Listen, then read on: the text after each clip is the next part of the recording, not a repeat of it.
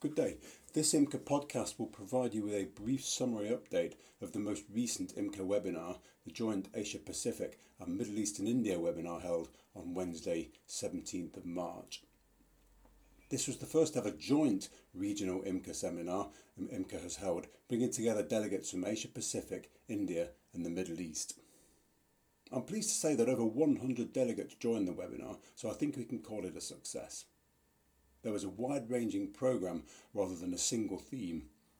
After some introductions from Andrea Burnley, Imca's Head of Marketing and Communications, moderator Nick Huff started the proceedings with a short eulogy for the much-missed and beloved R.P. Singh, who was sadly taken from us by COVID-19. Imca Chief Executive Alan Neate took the floor to bring delegates an update on the 2021 Imca Strategic Review. Where is Imca going? Where should it be going? What are the main focus areas and what should they be? How should Imca position itself for success over the next 5 years? He finished his presentation noting the tremendous progress made on the proposed Environmental Sustainability Code of Practice. The enthusiasm and commitment shown in this area highlights the central importance it has to our members and to Imca. Our first guest speaker was Nina Su, HSE Manager at Siemens Gamesa and the Chair of the G+ APAC or Asia Pacific Focal Group. The G+, of course, is the global health and safety organisation of the lead operators and owners of offshore wind farms. We were able to ask Nina Su to speak because of recent close liaison between our two organisations, with both groups are very keen to have continue.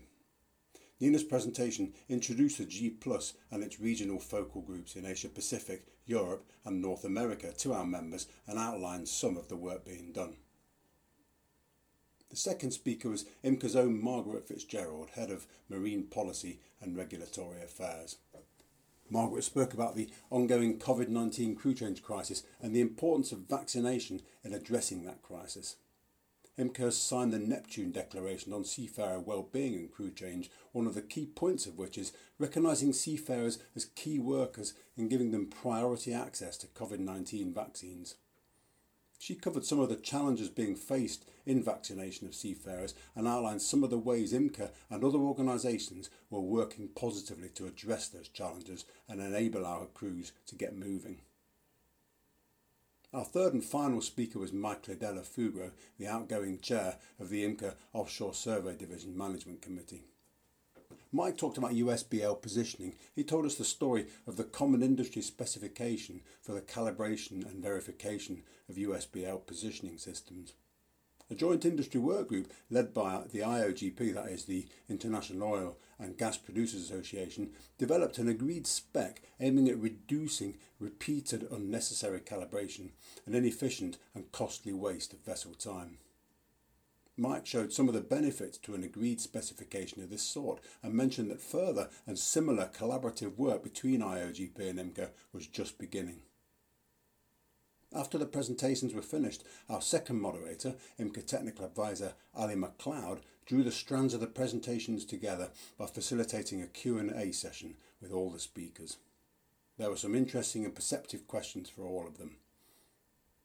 Imca records these sessions and will make available the recording, including, as appropriate, a transcript of the questions. This information, as well as the slide packs for the presentations, will be available on Imca's webpage at www.imca-int.com.